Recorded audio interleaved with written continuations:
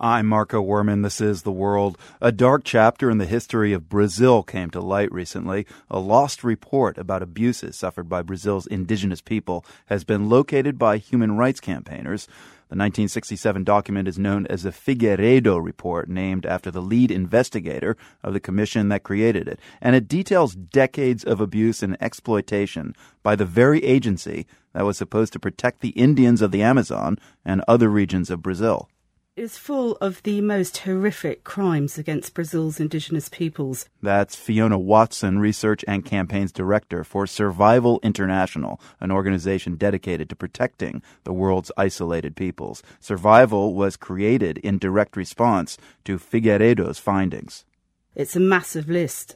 He documents poisoning of peoples with arsenic, atrocities such as what happened to the Sintalaga Indians, where robber barons hired a plane, flew over their village and threw dynamite sticks into it, and then afterwards the survivors were killed by hand by people who walked through the forest to kill them. People were poisoned, the Tapaiuna tribe were poisoned with arsenic. It's just an endless catalogue, and some of the language that Figueiredo uses is really strong. He says the Indian Protection Service, the very body in charge of protecting and upholding indigenous rights, had degenerated to the point of exterminating Indians. He talks about whole tribes disappearing. Fiona, you've spent decades campaigning for the indigenous people of Brazil. You make frequent visits there and you meet with them. Do they still talk about those times? And what do they say?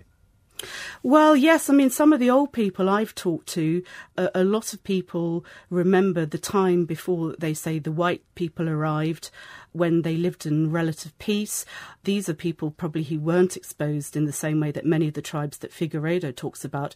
But I've also interviewed shamans and old people who do talk about the impact of that very brutal first contacts with national society. I can remember, for example, talking to one Makushi woman in the north of the Amazon whose lands since the sort of 40s and 50s were invaded by cattle ranchers, telling me, and with tears in her eyes, how she was made to walk over hot coals as punishment by the rancher who'd stolen her land. And she had been reduced to sort of a semi-slave, working on the land that once belonged to her people. That is still very much alive in the old people's memories. So, Fiona, tell us how this report just came back in the news now. Well, it's very interesting because when the report was published, the military dictatorship called a press conference. A lot of the world's media went there and they published the report thinking that because most of the crimes had happened before dictatorship, in some way this would make them look good. It completely backfired. There was a huge public outcry about what had happened and people demanding justice for these crimes. And the report mysteriously disappeared. In other words, it had been disappeared because it was so hot, if you like. It was so catalogued, such outrageous crimes. And then somebody who is doing some research work for Brazil's Truth Commission, was in the Indian Museum in Rio, in the basement. He saw some dusty box, opened them up, and he found a copy of the Figueiredo report. So it was completely by chance, and I think it is the only copy. It's the original copy. It's got his signature on it. So, Fiona, what do you hope will come of the discovery of the Figueiredo report? Well, I hope that firstly, people will remember these crimes. And I hope that secondly, while people will perhaps in a way celebrate the fact that from this deeply dark period of Brazil's history, indigenous peoples have survived. They're extremely resilient.